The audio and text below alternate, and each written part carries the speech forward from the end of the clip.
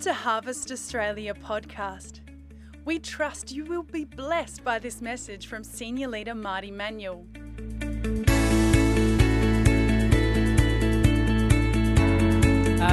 Today, we want to pray for everyone at the end of the service and anoint everyone with oil and just pray for a fresh releasing of Holy Spirit. Does that sound good?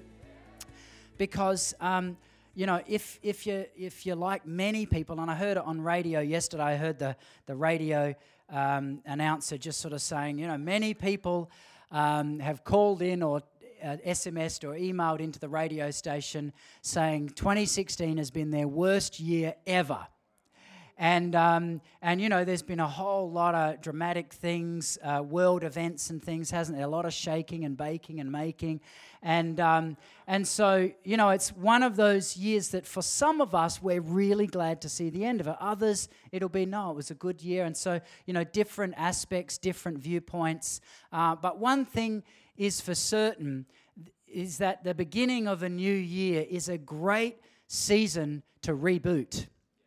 And reassess and just take some time to think about your life, think about your posture, think about your heart, think about the work of your hands and your family and friends and maybe your position in what you're desiring from the Lord in your lifetime.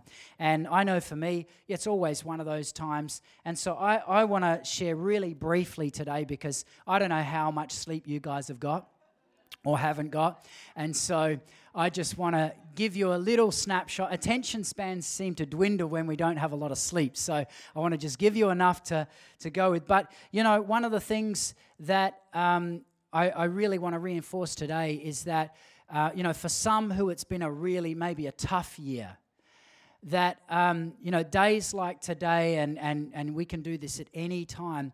I can remember during various seasons, maybe going to conferences or having speakers here or just being around other leaders, there's something in me in some of those tough seasons where I was just itching for them to give me or give us a prophetic word which would release the breakthrough.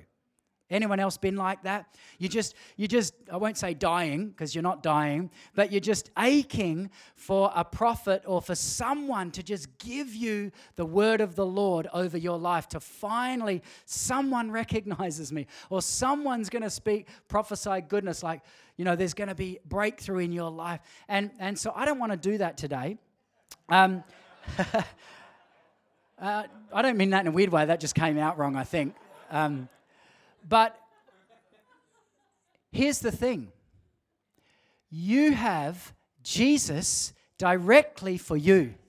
You do not need a prophet to come and prophesy phenomenal things in 2017 because you have the Savior within you.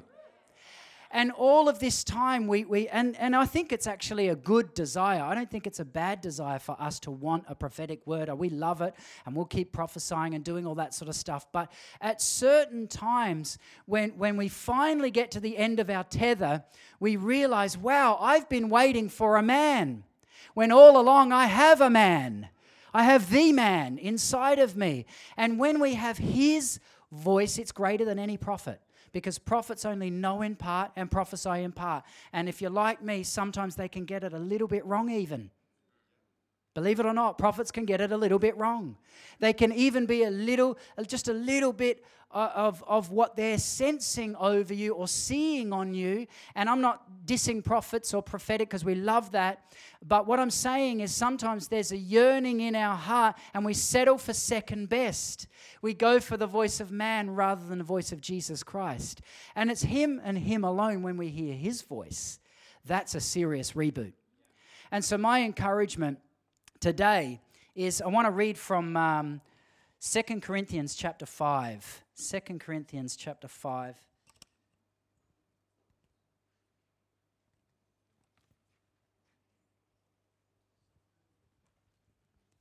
I'll read from verse 19, and I've been reading through the New Testament again and just reading Paul's letters, particularly Corinthians, Galatians, Ephesians. And one of the things that's hit me as I've been reading sort of larger slabs is you get a bit of a flow on the Word of God, don't you? And sometimes I just meditate on one verse. That might be enough for the day or the month. But other times read through longer slabs, and then you get a bigger picture of what's really going on, bigger framework. And that's what I'm realizing is that the Apostle Paul, dramatic conversion, dramatic outpouring of the Spirit, dramatic bursts of revival in the New Testament church, and the Gentiles getting saved and coming into the knowledge of the Savior. And after a certain amount of time, he's finding himself having to write letters to those same churches that were in revival and having dramatic encounters of God and miracles, signs, and wonders. And he's having to reboot them. He's having to re-encourage them and say, come on, what about the gift that was inserted at the laying on of my hands and imparted? And what about your first love? And so this is one of those moments where he's just saying that. And he's saying, in verse 19, for God was in Christ, reconciling the world to himself, no longer counting the people's sins against them. And he gave us this wonderful message of reconciliation. So we are Christ's ambassadors. God is making his appeal through us. We speak for Christ when we plead, come back to God. For God made Christ, who never sinned, to be the offering for our sin so that we could be made right with God through Christ. I've been memorizing this verse, and I don't know if you're like me, but sometimes my memory's good and sometimes it's bad. I've actually been memorizing this over and over and over for about 2 weeks now, and then I'll get to the next day and I'll completely forget it. And I'll think, I memorized that yesterday. But I've realized that this verse, 2 Corinthians 5, verse 21 is an exact replica of John 3:16. Let's read it again. For God made Christ, who never sinned, to be the offering for our sin, so that we could be made right with God through Christ. If you ever want to evangelize with the Word of God in one verse, there it is. God, through Christ, made him our sin offering so that we could be reconnected with God through him. It's just that, reduce, reuse, recycle, that symbol, just that reciprocating thing that God did. He sent a man to reunite man with him, and that's our message, isn't it? But what hit me in this passage is those 4 words, come back to God. I was reading this and I was remembering when I used to sell ball casing, and I have to slip in a pipe analogy somewhere in this year, don't I? I mean, come on. But it's interesting when the drillers are drilling for water, let's say, 300 or 400 meters down, they drill the hole and the drill bit spins, normally clockwise, right? You've seen the sharp drill bits, they look like knuckles almost, drilling in the ground, and let's say they spin clockwise, and when the spiral of the drill bit goes down, it goes down the hole, and one thing, we just picture this hole 400 meters down. But what invariably happens, especially if they get a little wobble up or they don't drill properly, is that little spiral that the drill bit has actually drills the hole, and you get 300 or 400 meters of a spiral hole and not a straight hole. And so when you actually picture it, it's not going to be this completely vertical thing. It's going to be, slightly wobbly all the way down because of the spiral effect, and it can actually get bigger and bigger. It's exactly the same if a sailor or a navigator on a ship just gets off half a degree, he'll be off by miles in the destination. And I was thinking about this in those 4 words, come back to God. And I was trying to analyze my own life. I was on the tractor the other day again, and it's solid time of nothing else. It's all you've got is just noises blocked out. And I was thinking of these 4 words, come back to God. And then I was thinking, wow, if I apply that to my life in even the very little areas, not the big areas, just the very little areas, the 1% areas, the thought life. Am I yielded to Him in my thought life? Am I yielded to Him with my finances? Am I yielded to Him in my relationship with my spouse? Am I yielded to Him in other relationships or in the posture in various areas in my life? And you look at the very little areas, and I come back to this area of the inner life. Come back to God in the inner life. Not just in it's interesting, in a little prior in 2 Corinthians chapter 5, a little way up the passage before what I just read, Paul uses these words where he actually says it's not the super ministry we're after, it's the integrity of our heart.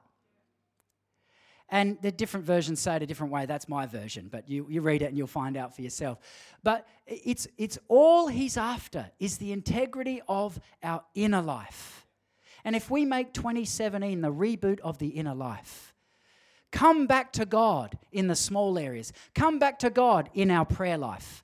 Come back to God in the reading of the Word. Come back to God in the very minor things, believing Him again for the small things. Believing Him again for just those little things. It doesn't even have to be the dramatic things sometimes. Sometimes it's easier to believe for the dramatic than it is to deal with the little things. But then when we take just those little things in front of us and we say, what has He given me to yield to and to obey today? What do I need to obey today? Because it's all good to have a New Year's resolution, to have a vision for 2017 and even write them down and some big monster things and declare them. But what will we do today in the inner life in coming back to God? What will we do in those 1%ers? To keep us on track. And when we look at 2017, there might be challenges ahead, there might be excitement, whatever it is, it's an opportunity for yielding to Him. An opportunity to yielding to Him. Now, I know that I won't generally get a rousing applause when I say those things, but I'm telling you, we're learning it is the best thing. It is the best thing for a human to yield to God.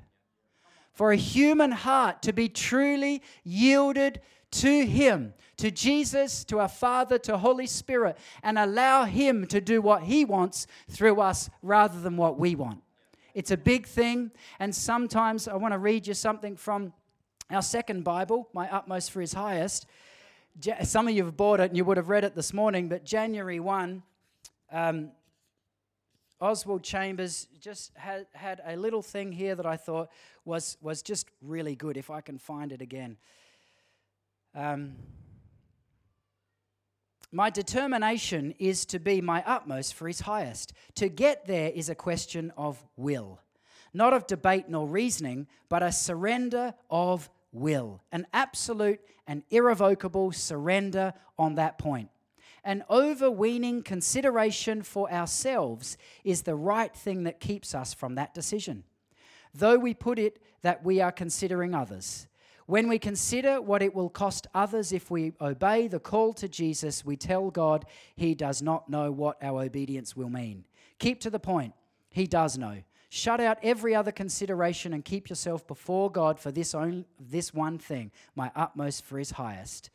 And there's a whole lot more in that, but what that's saying is just reinforcing that point. Come back to God. And my feeling is that God is growing and He's bringing together a maturity in us as His people here at Harvest. There's a deepening of the well, and we're not going spiral anymore. We're going straight down. And that's our heart, is that we would be vertical, straight up to Him, and that we wouldn't have to go to left and right. And we wouldn't have to try a whole lot of things. We wouldn't have to manipulate you for anything, but that the presence of God in and through us would be enough. That His voice daily in our lives would be enough. And that our obedience to Him would mean that no man has to manipulate you. We don't have to whip you up to try to get to you to church or give more money or do anything fancy. But ultimately, your heart is connected to His, and your obedience to Him will draw you to do great things for Him. Great things for Him. And for us, we're sort of past the point of trying to whip everyone up. You do that in the first couple of years of ministry, all right? And then you sort of get tired of that. You think, all right, well, that wasn't working. But, and for us, it's got to be authentic or it's nothing. It's got to be authentic. And the most authentic thing in this universe is Jesus himself, his presence, his person, his life. So if we can encourage you with anything today, it's come back to God on the little things. Come back to God in intimacy with him. Come back to God on time with him. If we as a house are worshiping and praying and drawing close to him, which I know a lot of you already do, but if we take that up a notch in 2017, then who knows what God will do. Who knows what God will do? Because when there's depth, there's height. You can't build a skyscraper without having incredibly deep footings. If you've ever seen them building some of these buildings, and even our factory is an example, we had 10, 11 metre high roof on our factory, and the footings that they had to sink into the ground were phenomenal. They're like 5 by 5 meters and 4 meters down per pillar. And it's like, wow, I've never seen that on a building before, but that's what we're like in the Spirit. If you ever want to do great things, go deep. If you want to see great things this year, don't just declare it, go deep. Because declaring is one thing, but it's not enough. It's not enough. There's plenty of times, and even prophecy is not enough. As Karen reminded me this week, and something Catherine shared, prophecy is an invitation. It's an invitation. It's not an absolute. It's an invitation into the will of God, into his plans and purposes in his heart. So I want to pray. Just why don't you stand? And I just want to pray an end of year and a new year prayer over all of us. And then we have some Southern Vales original organic olive oil, fragrance with some special sauce from our home, essential oils, I mean. And we want to douse you with anointing. And I mean, the anointing oil doesn't mean anything, really, ultimately. It's just a sign of his presence. It's a command in James, anoint people with oil, pray for the sick, and they shall be healed. But it's an analogy of the presence of God, isn't it? And so let's pray, and then I'll explain how we'll do that. Lord, we just thank you for this house. I thank you for every single person that you've brought today, and for those who couldn't be here, those who are away.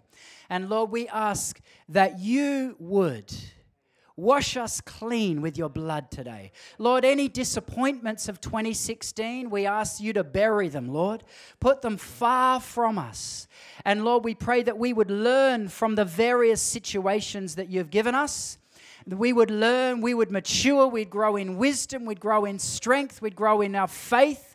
And Lord, we ask that through the sufferings, you would develop perseverance, you would increase our character, and you would release great hope. And Lord, so that's my prayer over us today. Romans chapter 5. Sufferings develops perseverance, increases character, and releases hope.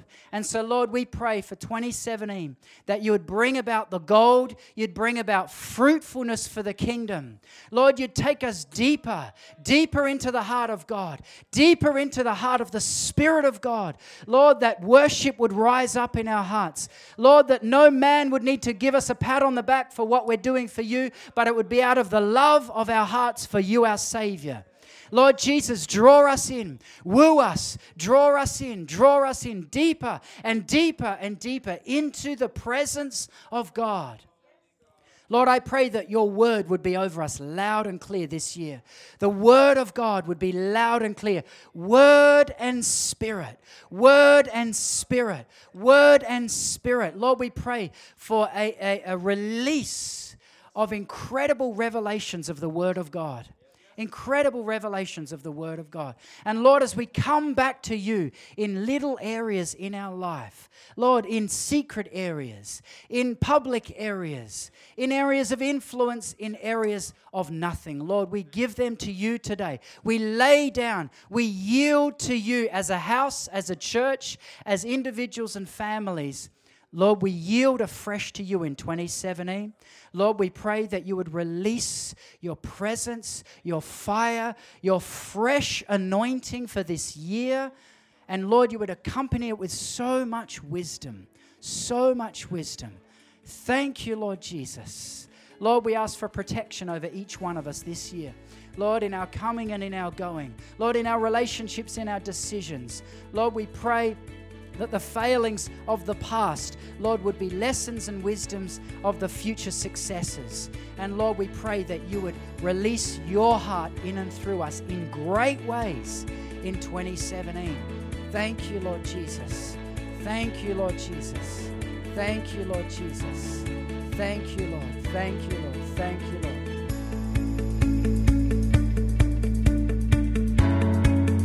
Thanks for joining us on the Harvest Australia podcast. For more information and events in the life of Harvest Australia Church, please visit harvestaustralia.org.